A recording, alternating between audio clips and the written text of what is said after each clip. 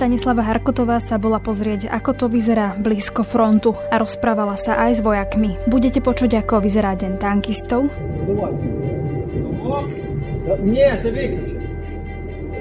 A mala som vlastne možnosť sa rozprávať aj s veliteľom toho tanku, aj s mechanikom toho tanku, čiže ja som sa teraz veľa dozvedela o tom, že ako to celé funguje, aj možno z toho technického uhla pohľadu, ale samozrejme mňa viac zaujímalo to, že kto sú to vlastne za ľudia, ktorí v tom tanku môžu slúžiť. V podcaste približíme aj život civilistov blízko frontu. A už je to o tom, že keď sedíš niekde u niekoho v obývačke a vidíš proste na cestu, zrazu vidíš tank. Počúvate podcast Nahlas Ukrajiny už tradične so Stanislavou Harkotovou, ktorá pôsobí na Ukrajine, a moje meno je Denisa Hopková. Stanka, zdravím ťa do Kyjeva, ahoj. Ahoj. Budeme sa dnes rozprávať, ako to už v úvode zaznelo, o tvojej ceste, keďže ty pôsobíš na Ukrajine a tentokrát si sa bola pozrieť do Kupjanska a Lymanu. Prečo práve tieto dve mestá boli tvoj výber?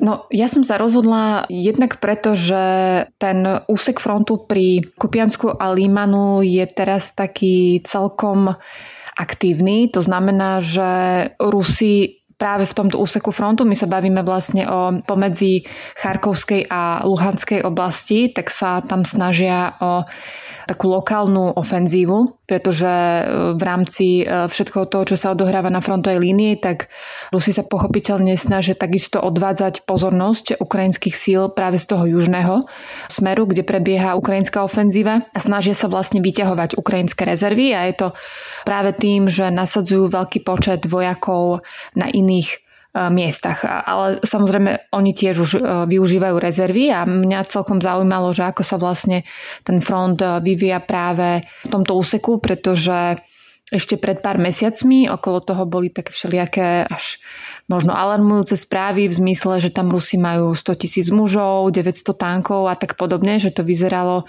ako niečo, kde sa budú pokúšať o taký veľký tlak, alebo že budú vyvíjať veľký tlak práve v tomto úseku. Ale zatiaľ teda vidíme, že Ukrajinci tie ich pokusy úspešne odrážajú, a ja keď som sa aj bavila s vojakmi, tak oni mi opísali, že ono je to prakticky takéto vojnové tango, kedy raz vlastne zatlačia viac Rusi a dostanú sa k nejakým pozíciám, ale potom ich odtiaľ vyženú Ukrajinci. Hovoríš, že teda bola si v podstate blízko toho frontu, ktorý sa snažia Rusi neúspešne preraziť, alebo ktorých sa snažia preraziť, zatiaľ sa im to nepodarilo.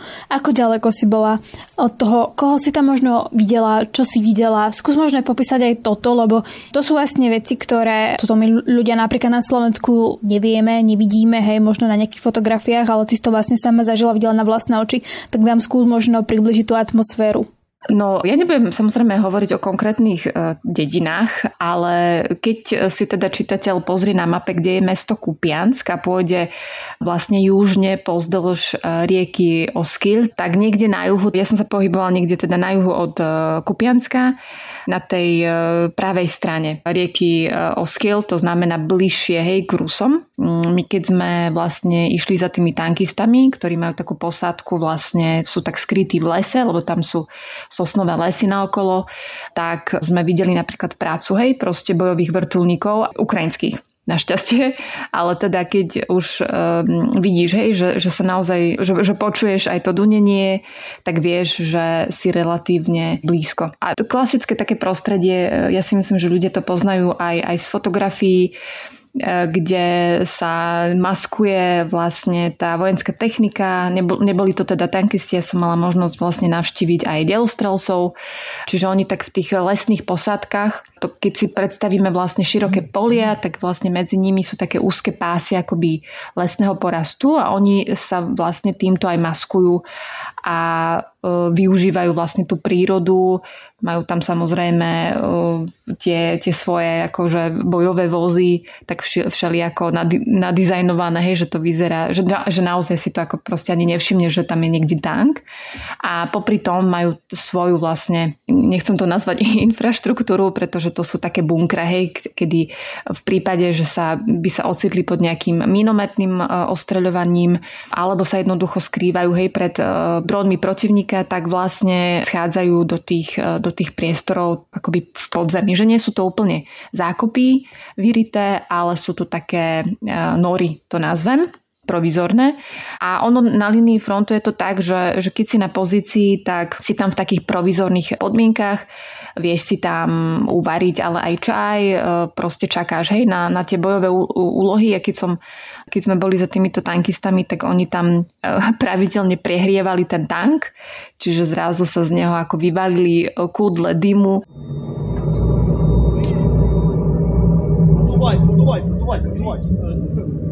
Подувай.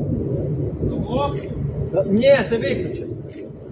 Tak sme sa celkom o to vlastne aj zaujímali, že čo to teda ako má znamenať, že či nás povedzme tí Rusi nemôžu spozorovať a tak, lebo samozrejme hneď ti to prvé napadne, že keď sa začne z toho tanku dymiť, že či to nie je práve ako signál pre tých Rusov, ale akož boli sme ubezpečení, že jednak sme ako v dostatočnej diaľke a jednak, že to je bežný proces toho zohrievania tanku, aby bol v prípade, že príde od niekiaľ, alebo teda z velenia bojová úloha, tak aby bol okamžite pripravený vyštartovať. A mala som vlastne možnosť sa rozprávať aj s veliteľom toho tanku, aj s mechanikom toho tanku, čiže ja som sa teraz veľa dozvedela o tom, že ako to celé funguje aj možno z toho technického uhla pohľadu, ale samozrejme mňa viac zaujímalo to, že kto sú to vlastne za ľudia, ktorí v tom tanku môžu slúžiť, pretože ja som bola napríklad veľmi prekvapená, ale proste keď zrazu vidíš nejakého útleho muža, ktorý je postavou asi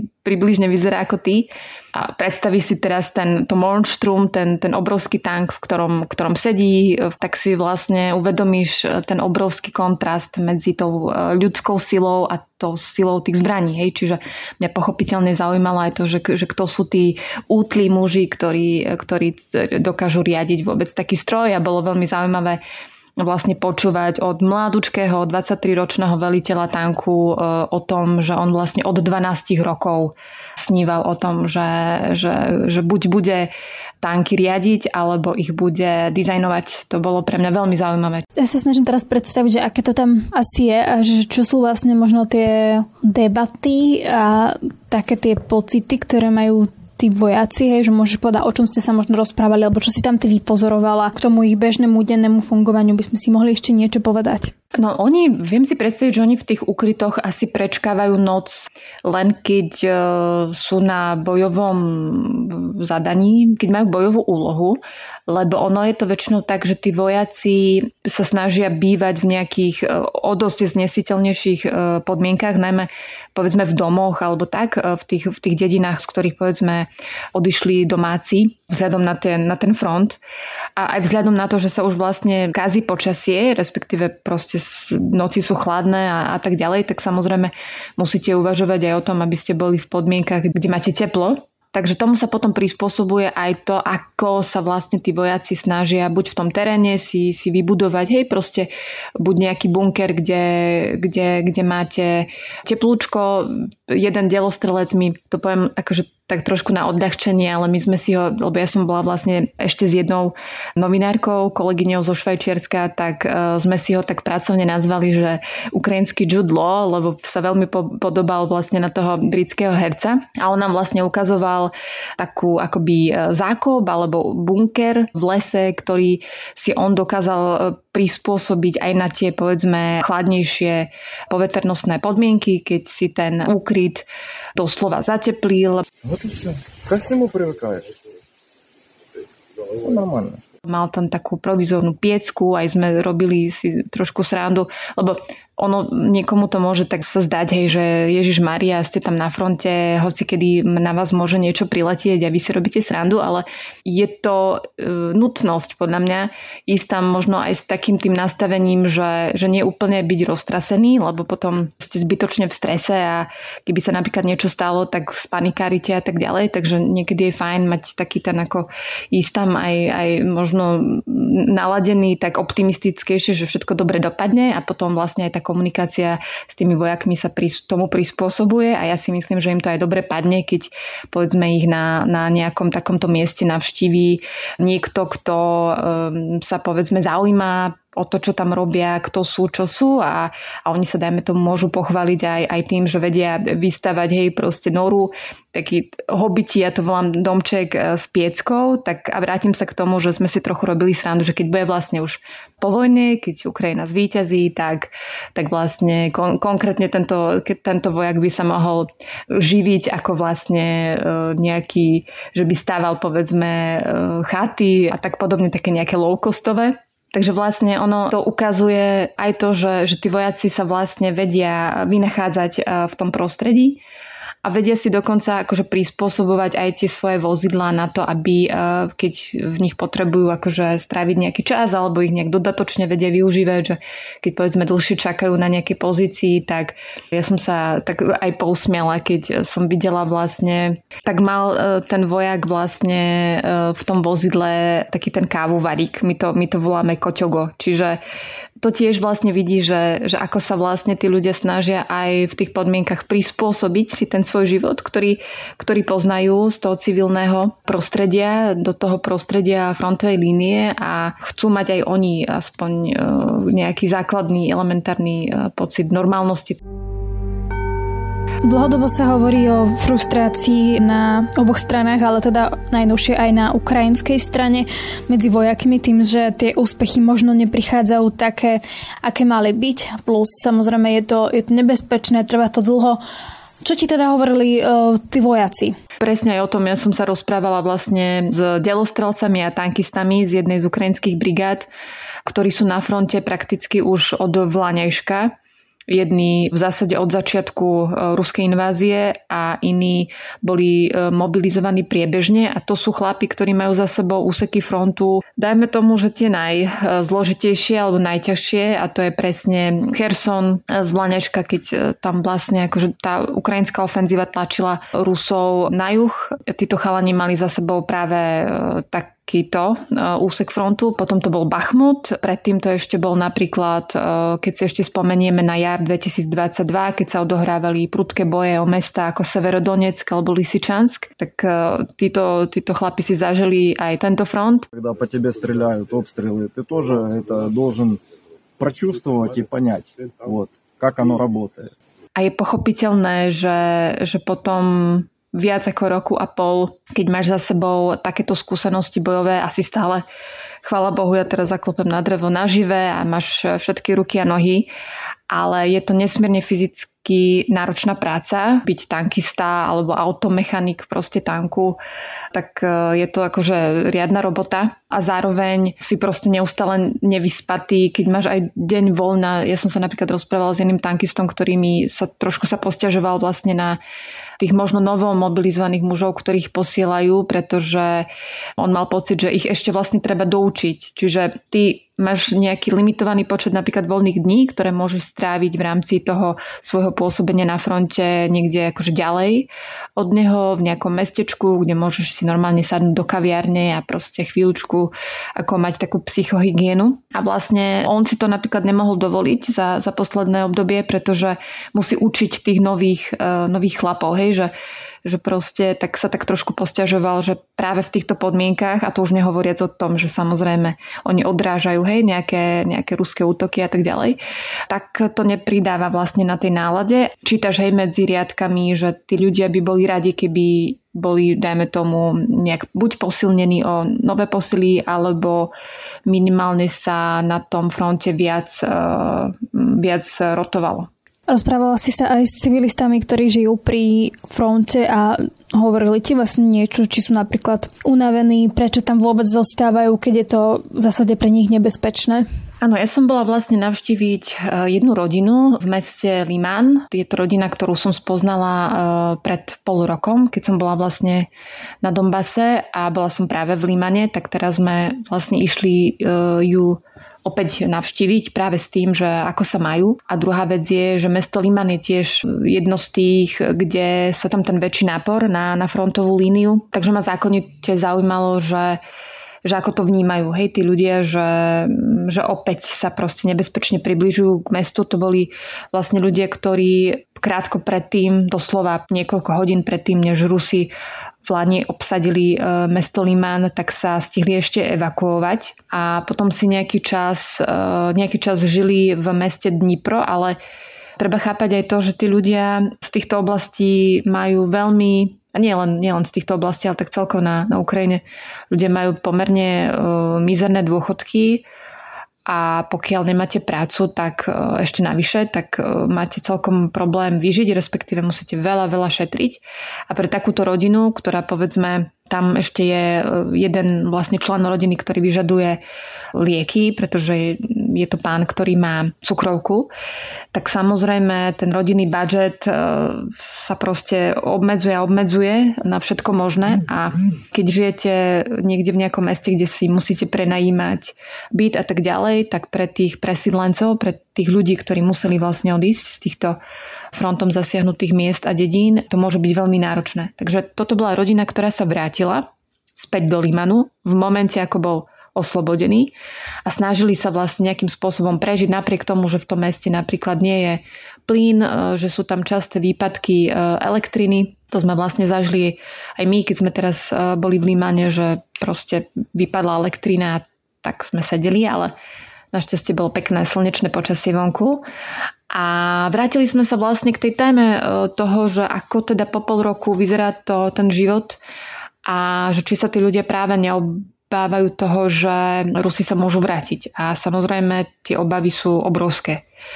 Zvlášť potom, že oni si už prežili okupáciu, respektíve konkrétne táto rodina už teda utekala pred Rusmi a tá skúsenosť im ukazuje, že teda nechce sa opäť, proste odísť z domu. Ale pre mňa to bol taký zaujímavý moment aj v tom, že kým ešte v marci som tam bola, tak vtedy to bolo také, ako to povedať, väčší optimizmus si cítila vo vzduchu. Tí ľudia boli proste radi, že sú doma, že sa jednoducho nejakým spôsobom nastavuje život v meste. Koniec koncov začali tam pracovať po niekoľkých mesiacoch obchody. Dokonca teraz začala pracovať pred niekoľkými mesiacmi aj vlastne miestna nemocnica, čo je super, pretože keď, dajme tomu, zostávajú v tom meste najmä starí ľudia, tak samozrejme oni vyžadujú už možno aj nejakú akoby špeciálnejšiu zdravotnícku starostlivosť. Takže toto dodalo tým ľuďom takú nádej, že ten život sa tak postupne môže vracať do normálu, aj keď samozrejme Rusi boli nejakých 20 kilometrov vtedy od Lymanu. Teraz sú o dosť bližšie teda. A už je to o tom, že keď sedíš niekde u niekoho v obývačke a vidíš proste na cestu, tak zrazu vidíš tank, zrazu vidíš nejaké obrnené vozidlo pechoty, zrazu vidíš, proste tie auta, tie proste pick-upy, ktorými sa vozí armáda. Čiže ty rozumieš, že teraz je to o čom si, že predsa len ten front je bližšie a je aktívnejší, čiže to isté majú aj tí ľudia, že si uvedomujú, že to ohrozenie sa trošku priblížilo, ale majú nádej, že jednoducho tie ukrajinské ozbrojené sily ich zadržia a nepustia ďalej. Čiže toto dosť ovplyvňuje život v tom meste. Ja som sa rozprávala vlastne s jednou pani, ktorá sa snaží byť veľmi optimistická. Je to taká veľmi sympatická seniorka, ale tiež keď dôjde na takúto tému, lebo ona bola veľmi rada, to ti len tak opíšem, že ako to vyzerá, keď vlastne sa vrátiš do takéhoto mesta a tí ľudia si ťa pamätajú hneď. A ona nás tam stískala asi pol hodinu proste, keď sme sa zjavili tak z nenazdajky vo dverách a bola strašne šťastná. My sme potom sme si aj vraveli vlastne s kolegom, s ktorým som tam bola, že už toto stalo za to proste chodiť do tých miest, aj keď samozrejme niekto povie, že to je príliš riskantné tam chodiť len kvôli tomu, ale tým, že vlastne prinesieš taký trochu nový život, že ukážeš tým ľuďom, že sa o nich stále niekto zaujíma, že tam proste niekto príde a spýta sa, čo potrebujete. Ide zima, samozrejme už sa tam rieši, že či nejaké piecky a tak ďalej, to oni ako toto všetko majú, ale napríklad veľa vecí zdražilo, respektíve, že čím bližšie ideš k frontu, tým sú napríklad potraviny drahšie a tak ďalej. Čiže ono v obchodoch aj sú veci, ale sú povedzme 2-krát tak drahšie, než možno v nejakom obchode tu v Kieve. Takže samozrejme od toho sa potom odvíjajú aj tie potreby domácich, nehovoriac o tom, že uvidíme, aká bude zima.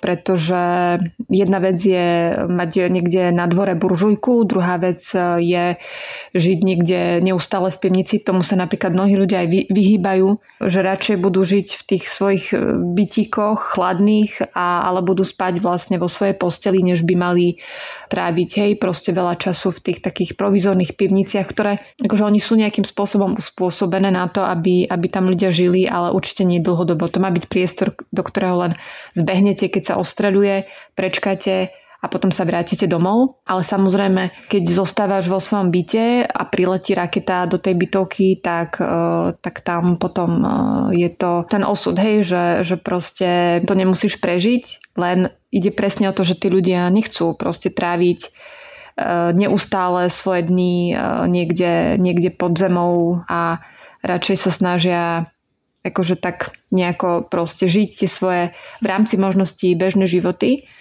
Ale to som chcela povedať, že stále vidíš, keď vedieš s nimi tú komunikáciu o tom, že napríklad teraz sme si tak vraveli aj s tou pani, že veď my sa ešte uvidíme a vrátime sa a tak a oni sú optimistickí a sami ti povedia, že áno, že tešíme sa na ten moment a príďte a vráte sa, ale potom ich stále premôže ten akoby smútok, lebo oni si vlastne uvedomia, že oni nevedia, že či tu budú o mesiac. Jednak, že či budú doma ako v zmysle, že oni napríklad nevedia, že či povedzme o mesiac zase nebudú musieť utekať niekam. To znamená, že ja už by som ich potom na tom mieste nenašla, alebo nedaj Bože, by sa niečo stalo. Čiže aj tí ľudia si uvedomujú, na akom nebezpečnom mieste žijú. A to potom samozrejme tiež nepridáva na tej nálade tých obyvateľov podobných prífrontových miest. Vy ste práve počúvali podcast Nahlas z Ukrajiny so Stanislavou Harkotovou. Ďakujem veľmi pekne. A Denisou Hopkovou.